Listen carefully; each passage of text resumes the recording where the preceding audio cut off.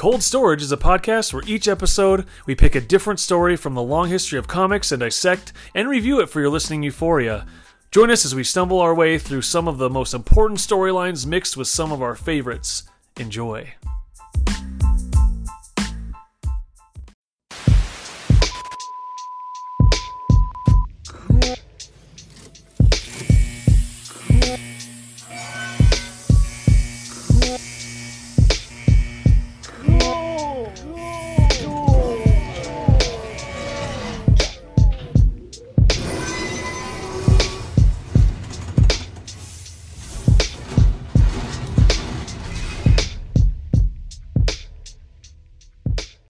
Welcome back to a new exciting episode of Tales from the Cold Storage. Yes, Cold Storage podcast. Thank you for turning us on. And turn us up. Tuning in and turning up. That's right. Thanks for... Never mind. We're sorry. Thanks for letting us interfere with your sound waves for a little while. Interfere with your sound waves? Yeah. So like they're giving us sound waves that we're interfering with? No. Whatever they're listening to, they turn that off to listen to us. So you don't think that anybody just wasn't listening to anything before this? I don't know. That's why I said interfering with the sound waves. Well, what if there was no sound waves? What if they were in a completely quiet room when they decided to turn us on? You baffled me.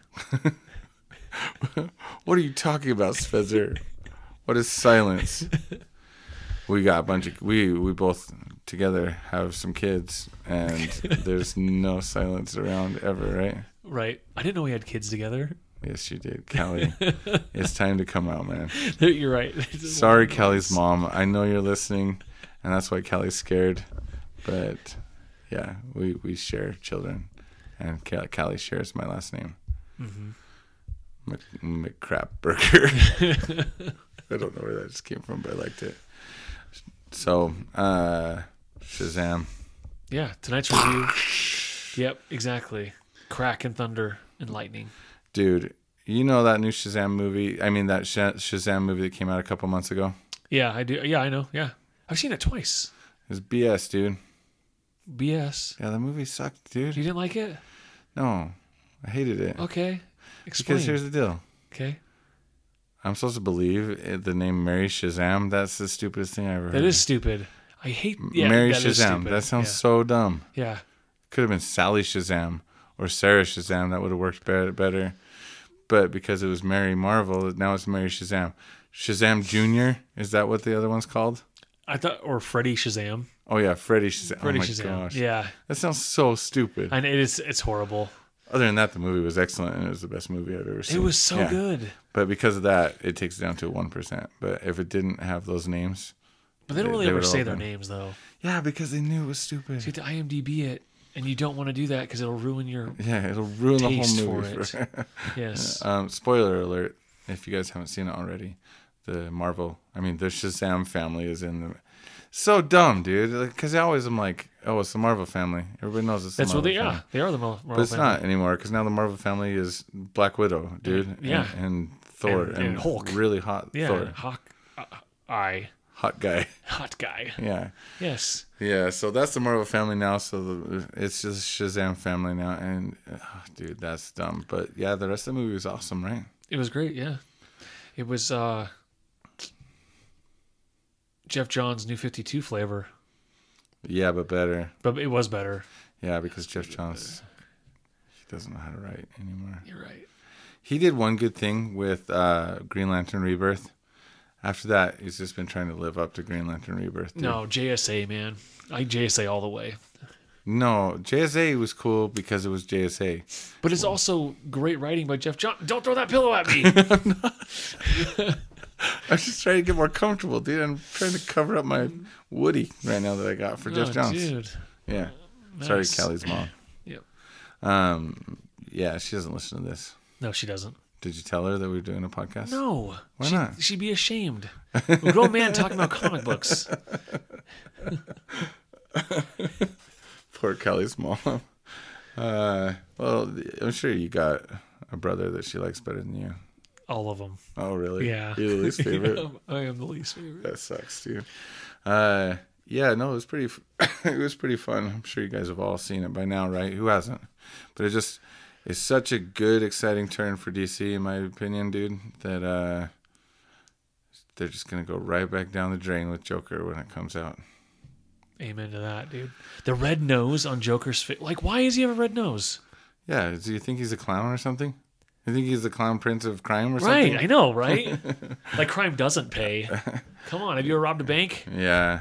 And dude, here's my thing I've been saying. I've talked with you about this before, but let me talk with our listeners. Let me talk with you in front of our listeners so they can hear it.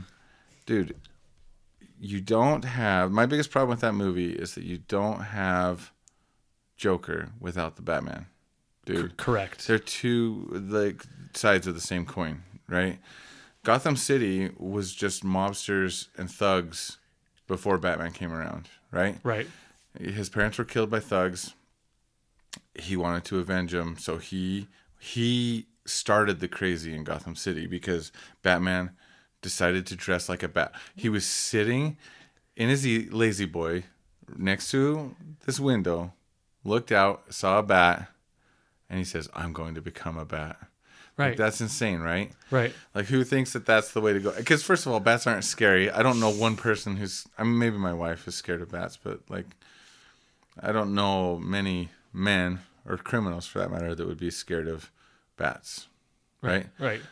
Like, I would think maybe, like, what's scary? Like a zombie. Why didn't he become a zombie? He should have. If he was to Zombie man. instill fear into the hearts of criminals... You got a guy dressed in spandex coming up to you, or you got a zombie coming up to you in an alleyway. Zombie's way scarier. Or like Frankenstein, or like a vampire. Yeah. Like, why wasn't he a vampire? Or like the Texas Chainsaw Massacre dude. Leatherface, right? Yeah. Like some dude chasing after you with a chainsaw. Yeah. Dude, that's going to scare the crap out of the criminal, dude. Yeah, you're right, dude. Like, but no, he's like, I'm going to be a bat. That's stupid, dude. That's so crazy. How did that become the most popular character of all time, dude? I don't know. But anyway, so he started the crazy. He's like, I'm going to dress up like a bat and go out. That brought all the craziness, all the crazy villains out, right? Right. Because then you get your Jokers, your Two-Faces, your Penguins.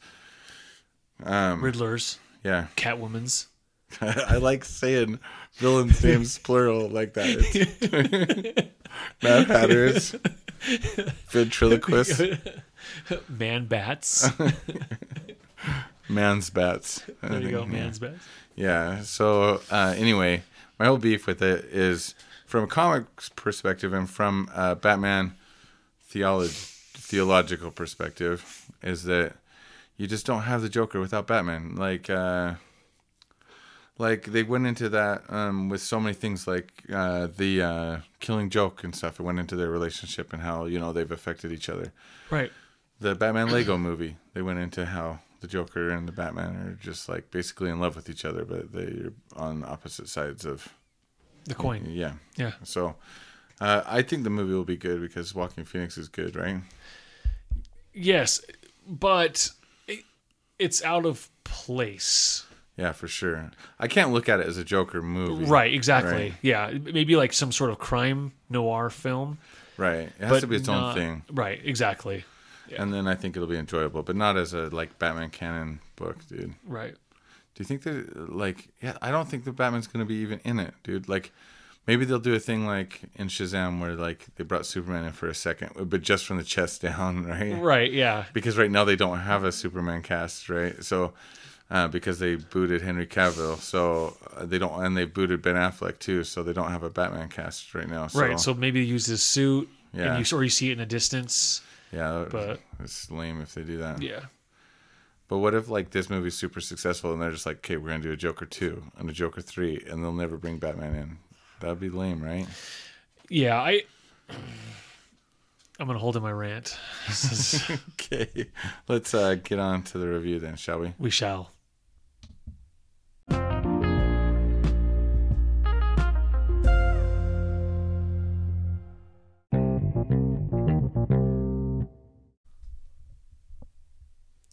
So, today's review, today's listening pleasure is Shazam.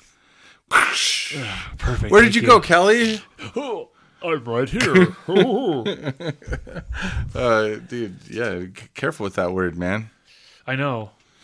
This is Shazam: The New Beginning by Roy Thomas and Dan Thomas and Rick Stacy. yeah, no, who's Rick Stacy? Rick Stacy. I don't know. What is he? He's nobody, dude.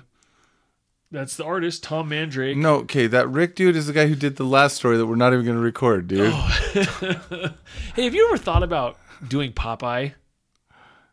Like in the butt. No, I'm just being stupid, dude.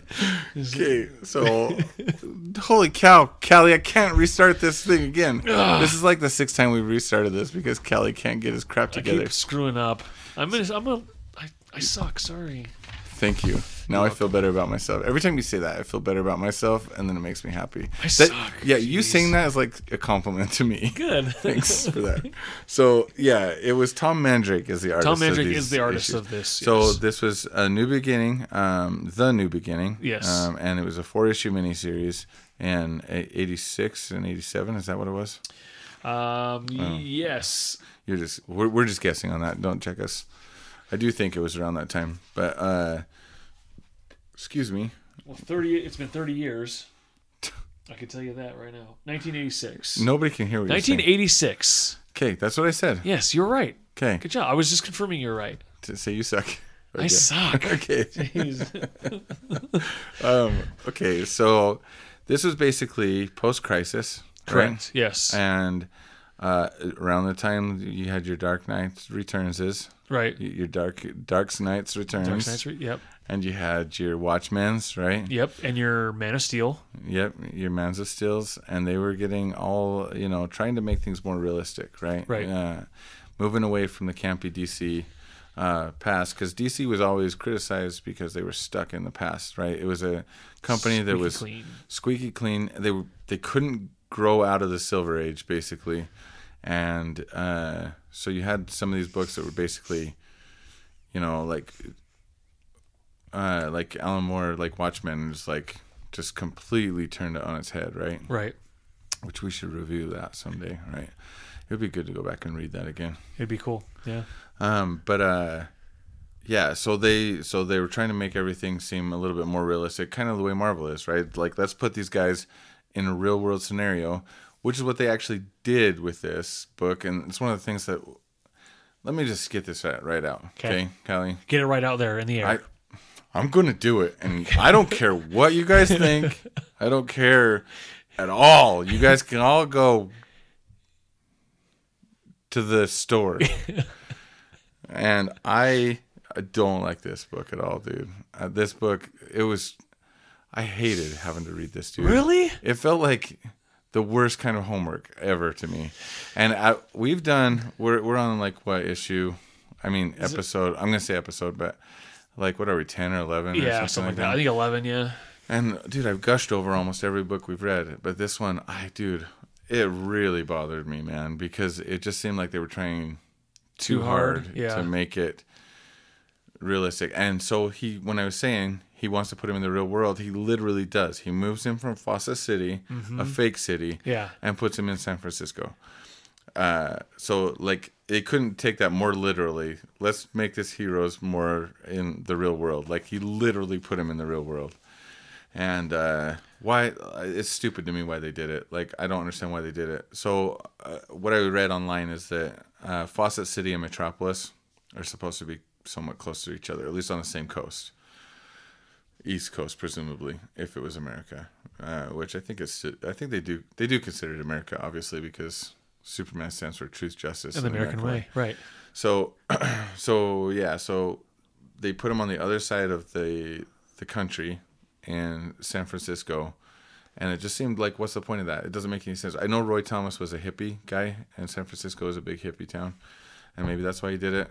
But nothing in the story didn't gain anything from taking place in San Francisco, in my opinion. There was no added benefit. Yeah.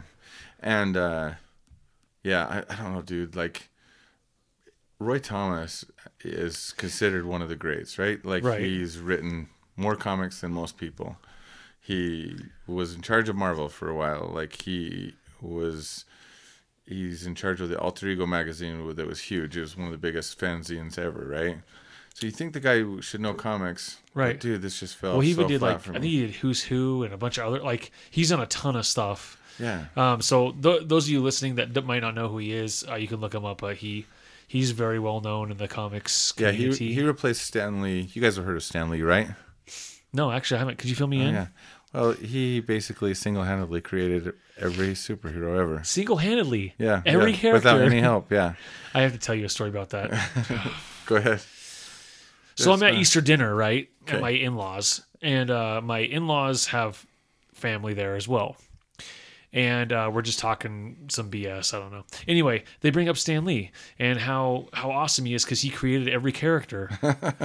You should have seen me just like blow a gasket, dude. Did you set him straight?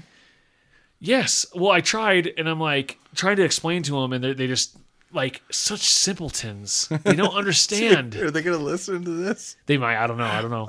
If they do, I'm not sorry because I stand by my word. Okay. He did So not. what'd you tell him, dude? What did you tell them? I just told him that he took too much credit.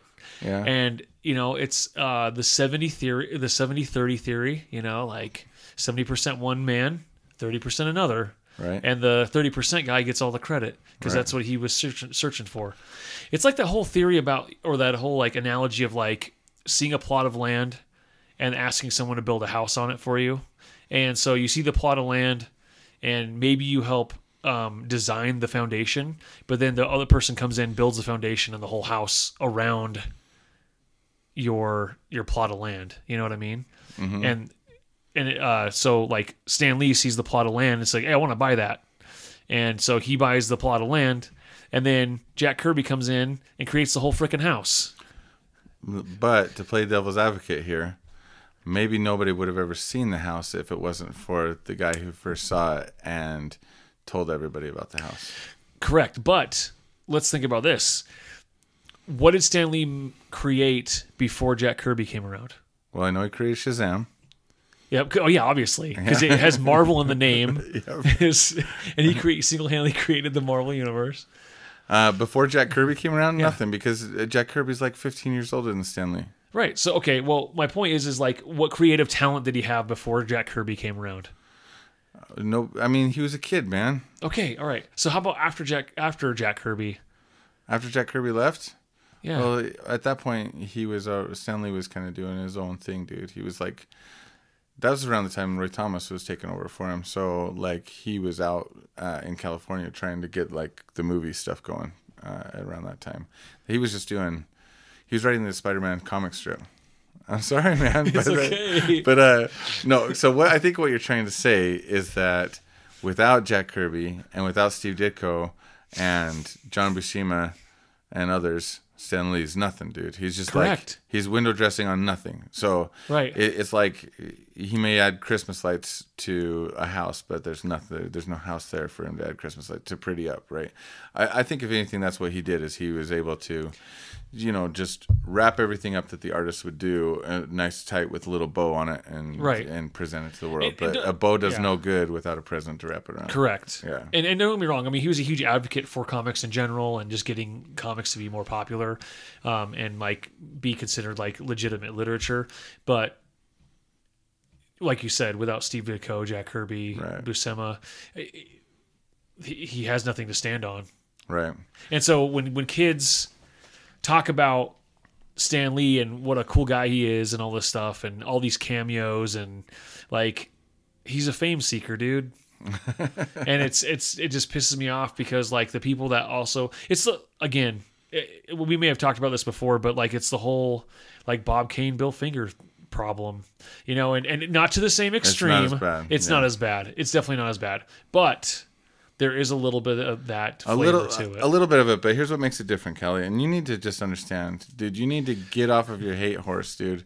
Because I don't hate Stan Lee. He has a place, but his place is too high. I'm sorry. I'm just saying that you say he's a fame seeker, and he is, like, he definitely likes the attention, but he was probably just as big of a Jack Kirby fan as anybody I know, dude. And as Steve Ditko fan as anybody I know. He loved those guys, dude, and he always sang their praises. He gave Jack Kirby the name King of Comics, dude. Right. So like, Bob Kane never spoke with Bill Finger. Like he wanted people to not know about Bill Finger. Correct. So there's a huge difference. I see what you're saying, and I know that Stan Lee, when new people would come on, he'd be like, draw your character like Kirby or like Ditko, and try and copy their style because that's what we want to do. Right. And so I'm not saying that he. I'm not saying that he wasn't a decent person and like helped. Like I said, he helped comics. It's just that there's a little bit more credit due other places, and I'm sad to know that like people still are ignorant to it. Well, that's not all Stanley's fault. The other guys weren't out telling people either. You know what I mean? It's like true. Stanley went out and told people, but the artists Steve Ditko and Jack Kirby are not the type to go out to colleges and just say how awesome they are. They're not that type. So. You did have one person out there saying how awesome he was, and at the same time did say that Jack Kirby was awesome and everything. But yeah, I think it was just the exposure, and they were just different types of people, different personalities. Sure. And that's why we're reviewing Shazam. I guess Captain Marvel. I know, oh man, I was thinking that too. That's okay. That's all right. It's all good. So this is not your grandfather's Shazam or Captain Marvel by any means. Right. That's what we were trying to get into. Yeah. But yeah, that's where we were trying to get with all the Stan Lee talk. Which is weird. But so those of you that know, some of you may not know, but the way that they've set up the character dynamic in this book is very unique. In fact, in the Shazam Captain Marvel mythos, he has the Shazam family. Or the Marvel family, I should say. Don't say Shazam family. I'm sorry, the Marvel family. But there is a character named Hoppy, which is a bunny rabbit, and his uncle as well. I can't remember what his uncle. I just read it too, and I can't even think of his name. Yeah, now. Why do you back yourselves into these corners? I don't know, dude. I don't know. You don't have to even go there. I just do. Like you could just ignore his name. Sorry, Uncle Dudley, dude. Yeah, there you go. Okay, so Uncle Dudley. So in previous incarnation, Billy was an orphan living on the streets, and then got the powers. Whereas they show his parents kind of, and then he's living with Uncle Dudley for a little while, goes to court, and then gets adopted by Dr. Sivana, who is like the arch nemesis other than Black Adam, right? Right. But it is a little bit darker take. Like Sivana likes to hit his kids. Yeah. And he does kill people. So enlighten us, dude. What was so in the original one? Yeah. What was the Dr. Sivana's relationship to Captain Marvel, if any, before this? He was. I know. He was his arch nemesis. Was he just a scientist? Yeah, evil that scientist. Had no relation to. As Billy far Batson? as I know, that's correct. Okay. Yes. In this story, The New Beginning, he's actually his actual uncle. It was weird. It was like a step uncle or something like that. Because Dudley is his actual uncle. Yes. But like Savannah was like his mom's cousin or something weird. It's his mom's like. It's like his mom's sister's husband or something. It was something weird, like related by marriage, not by blood. Right. Whereas Dudley was related by blood. And so Dudley is part of the Marvel family, and so is Hoppy. But in this, they don't actually become their counterparts. So just in case people don't know, no, you're good. I just want to say real quick. The Marvel family, so Shazam's name used to be Captain Marvel. I don't know if we've specifically said that. So I'm assuming a lot of you know this, but for those that don't, there was a DC Captain Marvel as well as a Marvel Captain Marvel, right?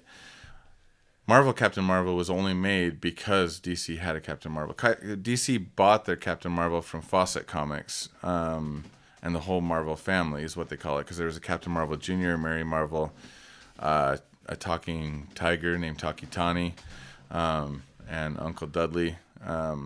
And so DC bought all those from Fawcett Comics. So now DC owns a character named Captain Marvel. Meanwhile, there's another publisher named Marvel Comics, and they're just like, dude, that's messed up that these guys have a Captain Marvel because that's our name. So they create Captain Marvel for the sole purpose of being able to copyright that, basically, so that DC can't use the name Captain Marvel on the cover of their comics. So that's why starting, I don't know, whenever this lawsuit happened, the comics started saying Shazam on the cover as opposed to Captain Marvel like they used to in the old days, right? So, so the cover would say Shazam when Shazam was actually the wizard that gave him his powers. Now, the way that it's set up in the DC universe and in the movies is that guy's name is Shazam, but so is the superhero. His name is also Shazam. You got the wizard Shazam and the superhero Shazam, I guess, right? Which can get confusing. And you got Freddy Shazam and Mary Shazam now, and their names used to be Mary Marvel. Yeah, Mary Marvel, Captain Marvel Jr. Yeah, so yeah, when we say Captain Marvel, just in case you don't know, we are actually talking about the superhero Shazam. Who is Captain Marvel? Who is Shazam? Who is Shazam? Yeah, exactly. Yes. Yeah. So thank you for bringing that up because they actually on the cover of this, obviously it says Shazam, but inside they call him Captain Marvel. Yeah. Which is legal by the terms right that they said. So anyhow, Billy Batson, who is Captain Marvel / Shazam, who is the orphan, gets adopted by Savannah. One big thing. Oh, sorry. No, go ahead, dude. Finish your thought. Well, there's a big court hearing and stuff. He gets adopted, and Savannah treats him like crap and like beats him and stuff. And he's got a brother an adopted brother and sister too. Yes. Magnifico or something. Yeah. It's Magnificus or so. Yeah, Magnificus or something like that. And what's her name? Like Butimus or something, right? Butitia or something like that. Something like that. Yeah, they're really weird names. And what I didn't understand is, are these actually Savannah's real kids? So I don't know the history on them specifically, but in this book they are his real kids. And in a there is a series that came out a few years ago called Multiversity by Grant Morrison. Grant Morrison explores the Captain Marvel Shazam universe, and it's kind of set back in the 50s and like kind of on its own thing. Well, those two characters do appear in that Shazam single issue, and they actually get the power of Shazam as well, and she becomes really beautiful because she's like this ugly girl, and she becomes beautiful. And the son is like this Weasley, kind of like Dr. Savannah, but a little taller, and then he becomes this strapping guy. So in this book though, they're already beautiful and strapping. Correct. Right? So, yes, correct. So in Grant Morrison's version, after they got their powers, they became that. Right. And so I don't know beyond that. I don't recall the characters. So the guy, the boy, he seems to be going along with Savannah, where the girl seems to be more. She has more empathy and care for Billy. But she gets her ass beat by Savannah. By Savannah, yeah. She's like, Dad, don't hit me again. Yeah, it's crazy. Yep. And that's what. Yeah, this is like we said. This is after your Dark Knight Returns and stuff like this. So it's like, or actually around the same time. It was Dark Knight in '85 or '86. Yes. It was one of those. But it was around the same time where they're trying to turn things dark. So yeah, it does get that feel. But yeah. So basically, to me, one of the biggest changes to the actual Captain Marvel / Shazam character in this was that starting with this issue, when he turned into Shazam, he wasn't turning into a different person, right? Correct. Before, when he turned into Captain Marvel, he would be just turned into the superhero, so he wouldn't be a kid's mind inside of a superhero necessarily. Kind of like they would do that same thing with Thor back in the early Thors. Like, he was Donald Blake, but when he held the hammer, he was Thor, and they weren't the same person necessarily. Right. And I think that's the biggest change with this, and that change stuck. I mean, that, as far as I know, that change has always been in place. They never went back after that. Right. He's always been Billy Batson's mind inside of Captain Marvel's body, basically. So I think that was to his character, other than the scenery, who he was raised by and things. I think that's the biggest change, which that was a good change. I'd say I didn't like this book, but there are a couple things I like about it, and that to me, that's what separates Shazam from Superman. Basically, is the fact that he can be a little boy in a a superhero's body. Yeah. Right. Whereas if he didn't have that, they would basically be identical. And Captain Marvel was created originally by Fawcett Comics by C.C. Beck to be a Superman clone, basically, right? So, yeah, that's what separates those. And once DC had ownership of Captain Marvel, to me, they had to make that distinction because otherwise you have two of the same character. Yeah, exactly. It's lame. Yeah. Yeah. So, yeah, dude, I don't know, man. Dude, this Tom Mandrake's art, I'm not a big fan of it, dude. It's very hit or miss. That's the thing is when I got this and I opened it up and I'm like, man, at first I was like really turned off, but the more I read it, I actually started to really kind of like it. I do see a little bit of Tim Sale in there. I was gonna say the exact same thing, dude. Yeah. I think Tim Sale took a lot from this guy, dude. He must have. Yeah. There's one panel where he's grabbing these guys. They're in this theater, and Uncle Dudley's doing a magic trick. Uh-huh. And he turns into Shazam, or he's Shazam when he flies in, or Captain Marvel. And he goes to remove these guys from the seats because they're mocking Uncle Dudley. That Captain Marvel image looks identical to a Tim Sale drawing. Yeah, that's true. There's another one in the last issue, too, these faces of Black Adam and Shazam coming towards each other. That feels like so much like Tim Sale to me. Definitely. Which is it's funny that, because I always thought the Tim Sale style came from him not necessarily knowing how to draw. But it works.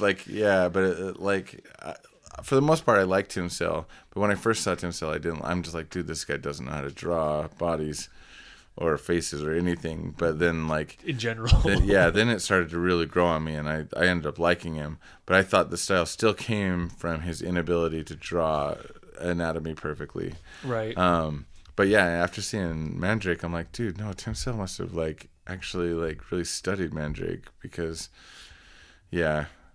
Dude, I'm curious in yours. Let me see your book real quick. Yeah. So Callie's got the 30th anniversary release of this book, which has an additional couple stories at the very back. Some stories taken from Action Comics, 623 to 626. I'm curious to see if they recolored this because the coloring in the original ones was really bad. It would go out of the lines and stuff. A lot, dude. Oh, I didn't notice this one. But really? No, I think they must have. Yeah, I think they must have recolored yours because I'm not seeing any of that stuff that I was seeing in the originals. The paper stock in this I really like, though. The paper quality. Yeah, this is actually this is a good.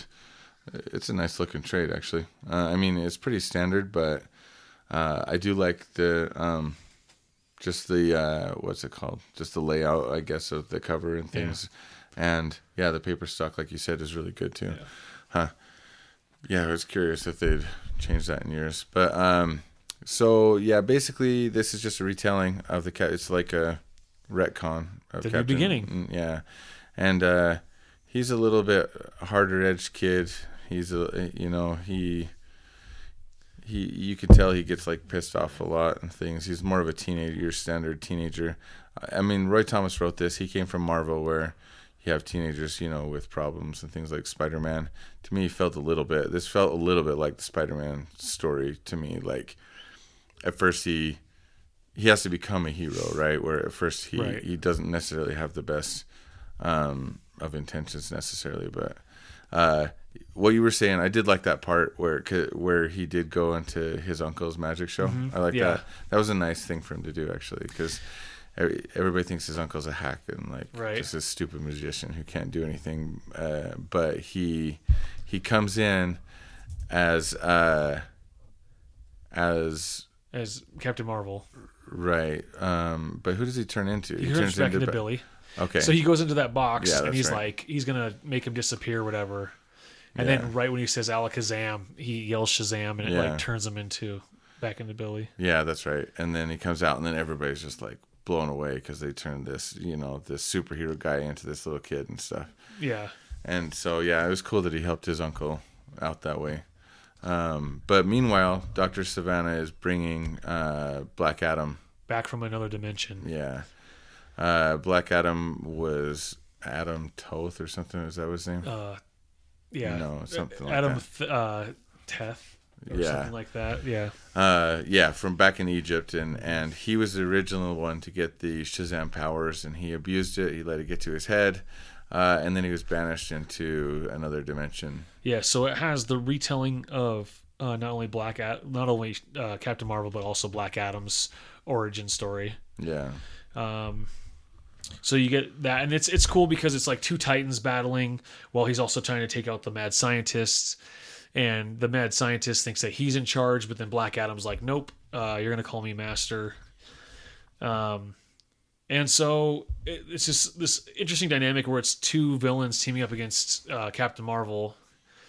But really he's battling, like I said, he's battling two different fronts, like the genius, the mad genius, and then like the strong man. Well, to that note, I thought it was cool where when they finally did, basically kind of beat Captain Marvel at one point, is they both shot him at the same time, right? So you had Dr. Savannah shooting him from behind, and you had Black Adam shooting him with his powers from the front. So it was like, it was cool that it was like it took both of them to bring him down. But yeah, so Captain Marvel starting to realize like, oh man, I'm not strong enough to beat this guy, because this guy has the same powers as him, but he's also like an adult, right? So. Right.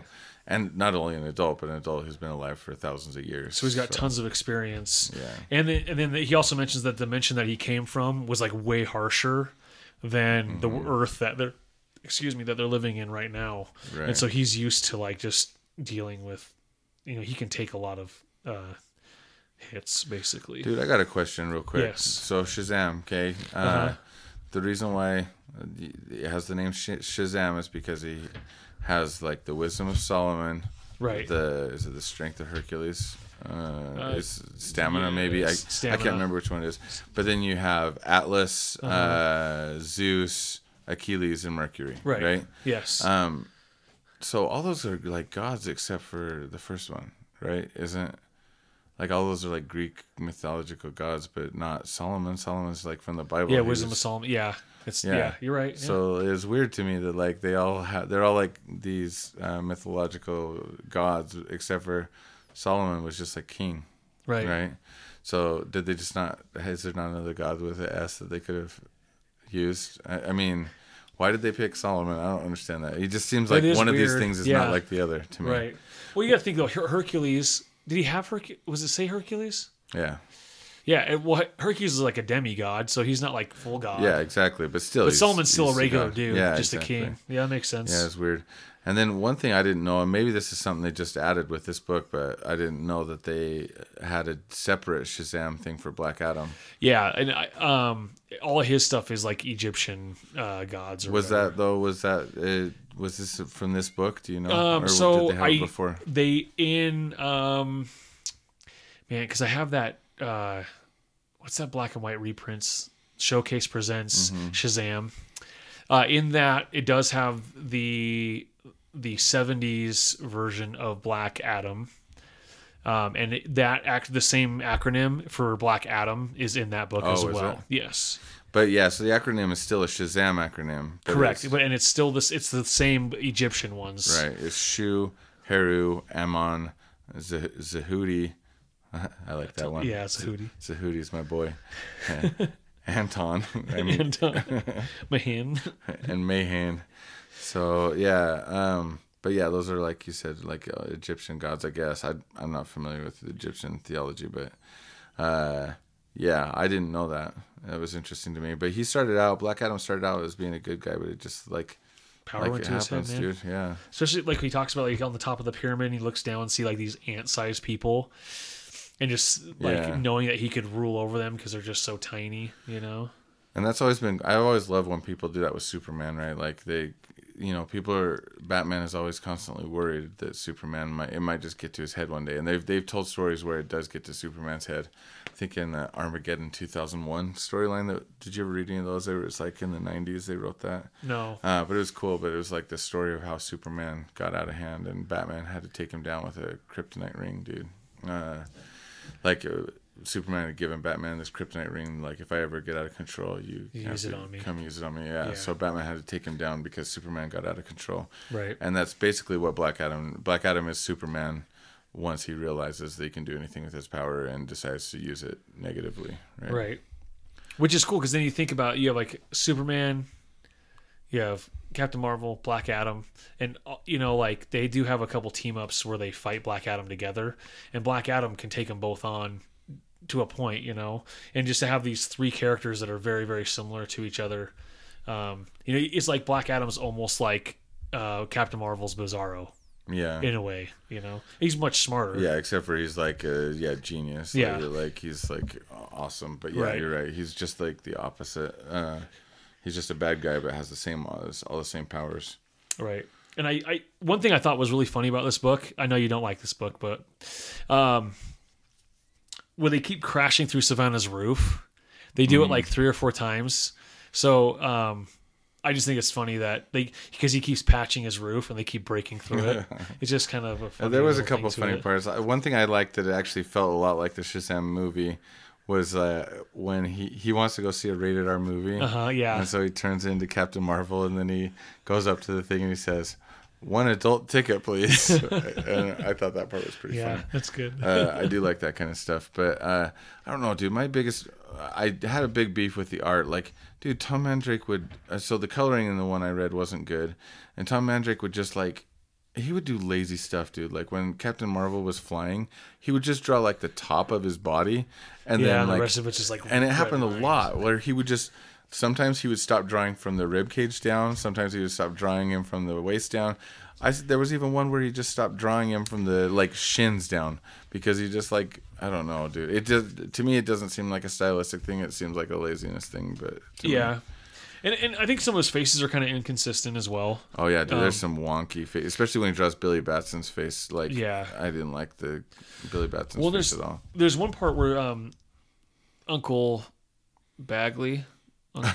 Uncle Bagley, Mark Bagley. No, what's his name? Dudley, man. Thank you, Uncle Dudley. I'm so bad with names, dude. And I've read this the last I read a week ago and then I reskimmed it and I still can't remember Uncle Dudley's name.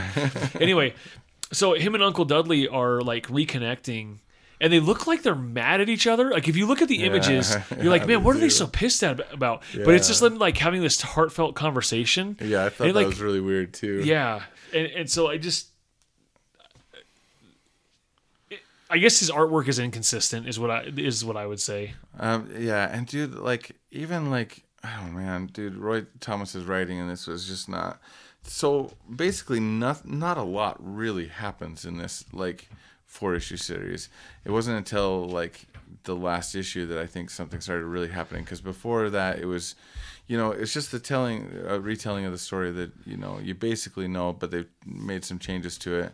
Right. But then it's just like so much dialogue with not a lot happening. Like you can read like 3 pages, which is just one scene still, and it's just so much talking. So much exposition in this, and it's just like, right, I've got to do this because of this. Oh, Uncle Dudley will think it, blah, blah, blah, blah, blah. It's a lot of thought bubbles and stuff, and it's like, dude, I don't know. I hate that style of writing. Well, maybe he was overcompensating for the artwork. He had to cover as much of the artwork as he could with balloons. Yeah. Or, it also could be like because his wife helped write it. Yeah, which is weird, actually. I didn't know that was his wife at first because the name was Dan Thomas, right? Yeah. And I was like, oh, did he get his brother or something? But yeah, I found out it was his wife. I didn't know that she was even a writer, but apparently she wrote a few other things like Infinity Inc. and All-Star Squadron, I think. Oh, she did? Yeah. Oh, interesting. Yeah. I just wondered if maybe she had some input on the way that it was written and why it's like so wordy in certain points, Yeah, it could be. Well, probably just because it was 2 people writing it too. It's just like they both wanted to write as much as they wanted to, so it just made it pretty wordy. I mean, it's not Bendis wordy, but no. It's still, it's just overly wordy, and just the fact that nothing is happening while they're talking. Dude, there was like a battle scene the very first time that Black Adam and Captain Marvel met up. It goes on like pages. I don't know how many, but I want to say like 5 pages. And they're just like, it felt like wrestlers talking to me. It was just like, I'm going to get you because you are you should not be doing what you're doing and I'm going to make you pay. And it really felt like a WWE bit Like to smack talk each me. other. Yeah, exactly. Like, and it was all they were doing while they were fighting. And I was just like, I could skip reading these entire pages and I wouldn't miss anything because nothing was actually being said that advanced the story at all. And like, dude, honestly, they call them the big red cheese, right? Like that's like what they call Captain Marvel. And they took that out, even though they did reference the big red cheese, I think once in the book. They do it one time, yeah. But they took it all out. They took out why he would be called the big red cheese. He was supposed to be like just a fun, like goofy superhero read, you know, like. Right. That's what made Captain Marvel cool to me, and they just completely took out why he was cool, in my opinion. I mean, they tried to make him cool for different reasons, you know, but yeah, he was just always just like it was just a fun, like non-serious book, and DC took. I mean, it would be okay to have one non-serious book, you know, like, but in the 80s they wanted to make everything gritty. Well, I mean, because that's the thing is in the 80s they started realizing that the readership of comic books was older, right? That's right. I mean, we were young in the 80s, but like the average reader was still in his 20s probably at this time because they grew up, you know, when comics were huge in the 60s, right? So comics had superheroes specifically had a big boom in the 60s, and the people who were reading superhero books kept reading them. And DC did that big thing where, like, you know, in the 80s all their books would say comics aren't just for kids anymore or whatever, right? Right, yeah. And I think that this was part of that push, like, you know, that they were just trying to make it so it wasn't for kids, but you don't have to make something. And DC, dude, DC has a problem with this in their movies too. You don't have to make something dark in order for adults to enjoy it. You know what I mean? Like the Marvel books are just as you know, the Marvel movies are campy as heck, but they're still cool for adults. Right. I don't mean to say that Marvel's movies are campy, but they don't take themselves too seriously, right? But like adults can still enjoy them because they're, you know, just the heroes themselves are cool. Right. And DC doesn't understand that. Roy Thomas didn't understand that when he was making this, that Captain Marvel, on his own is cool. You don't need to make him abused as a child, or, you know, like, I'm not saying that there's no room for that in comics. There is, but I just, when I read this, got the feeling that they were trying to just make it better by making it darker.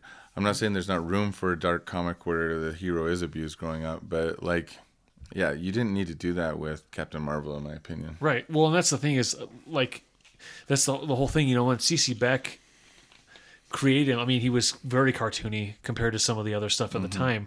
And so that just, like, leaned to his flavor, where it's like you said, you don't necessarily have to make something dark to make it enjoyable by adults. Right. You can still put humor in it. And so, like, really, do they need to create this new beginning?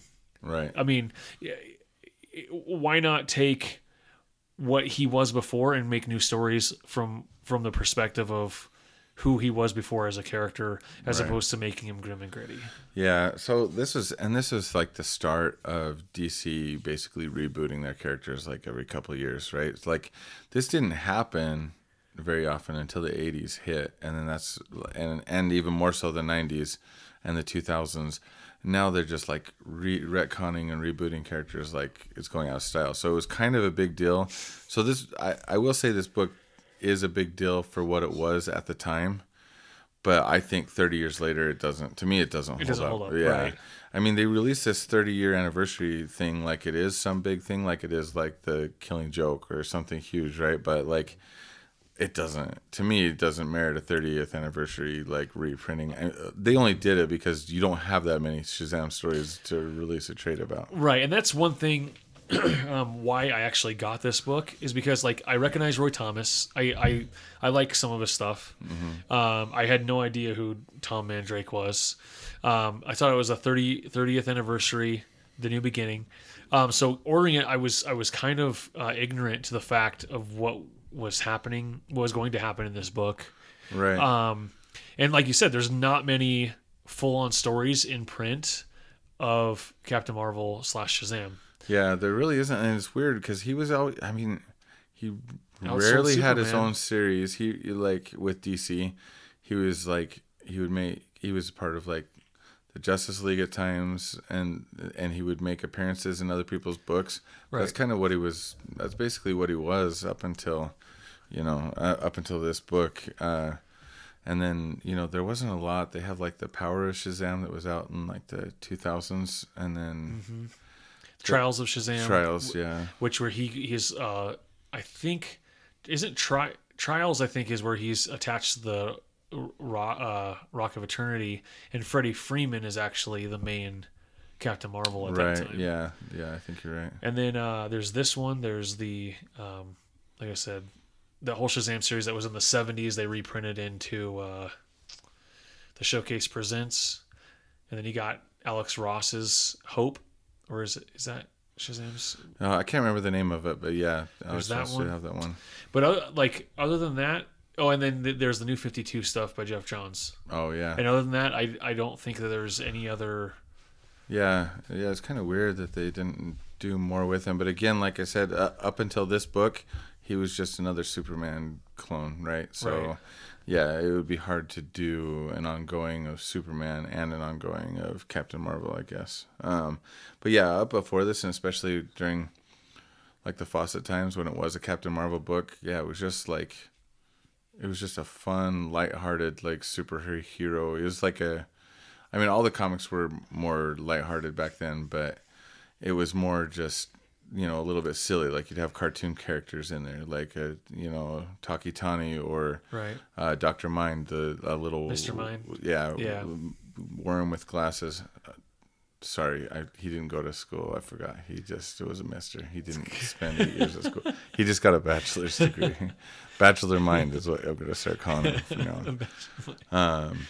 But speaking of Mr. Mind, that was the one part I really, really liked about this book, was him showing up at the end as like a tequila worm. Yeah, he was the tequila worm at the bottom of the bottle. I thought that was really cool. It was cool. And that was basically how they closed it out. Is that so? They arrested Dr. Savannah, and he went to jail for like an hour, and then he broke out, and then he was hanging out in Mexico drinking tequila.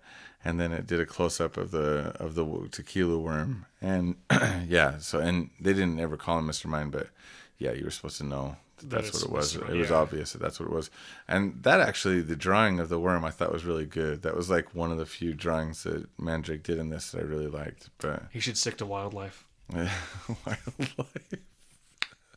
Nobody would call it tequila worm wildlife, dude. Oh yeah, but I agree, dude. He should do a wildlife documentary with just tequila worms, dude. Yeah, dude. Honestly, only read this if you want to read. This is my recommendation, but only read this if you really want to read everything and know all of Shazam's history, like, because it's a kind of an important book for what it does, what it changes, but the read wasn't enjoyable for me. Right, and it's like it's out of continuity. I don't think they use any of this stuff. I mean, there, like you said, there's a couple points they do use still, but for the most part, it's a lot darker than even the current Captain Marvel that's going right now. So, I personally, I'm a fan of Tim Sale. So, in essence, I'm a fan of Tom Mandrake to an extent. There's, like I said, his art is hit and miss, and so there are some panels that are very beautiful and some that just totally flop. So I would say this book's average. Like if you have some money to spend, on something that you don't care about reading, something you don't like. If you have enough money to spend on something that you won't like or won't read, yeah, go ahead and get this book. That's the best recommendation I've ever heard. For me, it was an average read. It wasn't the worst thing, and it definitely wasn't the best, but it was an average. I did a quick Google search on Tom Mandrake and Tim Sale together to see if anybody else has picked up on this, but I don't see anything saying. I mean, really, that where Tim Sale is calling out Tom Mandrake as a influence. Yeah, yeah, it's interesting. But I have read some stuff with Tom Mandrake. Like he did a lot of the Batman comics around like the early 80s. And I don't remember him being that like bad, but again, it's been a long time since I read them, so I do have some. I'll have to go back and look at them and see if they still suck this bad. No, I'm just kidding. I mean, he doesn't suck. It's just, to me, it's not great. And I wanted this book to be so good. I wanted it to be a lot better than it was, and it's just a big old letdown, man. Yeah. So if you buy the 30th anniversary, like we said, there's some stories from Action Comics in there, and there's the villain in those final stories is Captain Nazi, right? Yes. Did you read any? You didn't read any. I did not read the Captain Nazi stuff. From what I understand, Captain Nazi is a similar power to Captain Marvel. To Donald Trump. Yeah. Yep. He's basically a Donald Trump clone. Exactly. Yeah. Yep. So he's got so that's the other thing, dude, is all of Captain Marvel's villains have his powers? Well, I think this dude, he like shoots up and he becomes so basically a wizard will give you those powers or drugs will give you those powers. Exactly. Okay, yes. Cool. Yep. You heard it here first, kids. Do drugs. I mean, Kelly, don't your daughters listen to this. You're going to feel bad if they end up all strung out and they said, well, Dad, it's because you told me to do drugs. So you can become a superhero. Don't do drugs. Yeah, we don't condone drug use. Correct. Unless it's marijuana, because that's basically legal now everywhere. So it's basically decriminalized anyhow. So go ahead and smoke weed. Happy 420, everybody. Just kidding. That was a few weeks ago, right? Right. Yeah. Okay. Anyway, just joking about all the drug talk. We probably are gonna get kicked off of iTunes for this. I'm sure we will. I found out that you can get kicked off of iTunes for having stuff that Apple doesn't like. Yeah. I mean, depends on what you did to deem offensive, but like. This one podcast got some of their stuff taken down, like their old episodes taken down because they were like, I guess, said some jokes that were a little bit sexist or something like that. And got their podcast taken down. So why is iTunes so progressive? Yeah, dude, we like all sexes, we like all genders, we like all races, and we like we hate Nazis. We do. Yeah. That's one group that I could stand behind hating. Even though you were kind of a Nazi. No. Because, anyway. Yes. Thanks for listening, you guys. Yeah. I guess we'll just go out now. Go take us out, man. Oh, yeah. Okay, so find us on Instagram at Cold Storage Podcast. Email us at thecoldstoragepodcast@gmail.com. Leave us reviews on not Instagram, iTunes. Tell your friends about us. Subscribe. Leave us a review on Instagram. Every one of your friends' posts, go on there and leave a review of our podcast as a comment on their posts. Yes. And give us suggestions on what to read. Preferably pre-90s. Yeah, definitely pre-90s, man. Nothing new. Yeah, we're not going to review new stuff. We don't want to read your White Knights of Gotham. We don't want to read your... I don't need to read that Black Label garbage. We don't want to read your Conan's O'Briens. Conan's O'Briens. Yeah. Conan's. Yeah. We don't want to read. We're already reading that stuff, but it's not. We don't want to talk about it. We want to talk about the olden days. Oldish days, yeah. Yep. I mean, even like the stuff that I say is oldish is old, right? Like 90s, I would consider kind of old, but dude, that's old because we're old. It is, yeah. That's what we grew up. Well, we grew up 80s, but yeah, like. You said like I used to think of 90s as not being history of comics, but now it is. Yeah, dude. People just getting into comics now would just be like, they would think of 90s as like how we think of the Silver Age, basically. Right. That's crazy. Which is weird to think. Yeah, and dude, eventually they got to start coming up with new ages, right? Yep.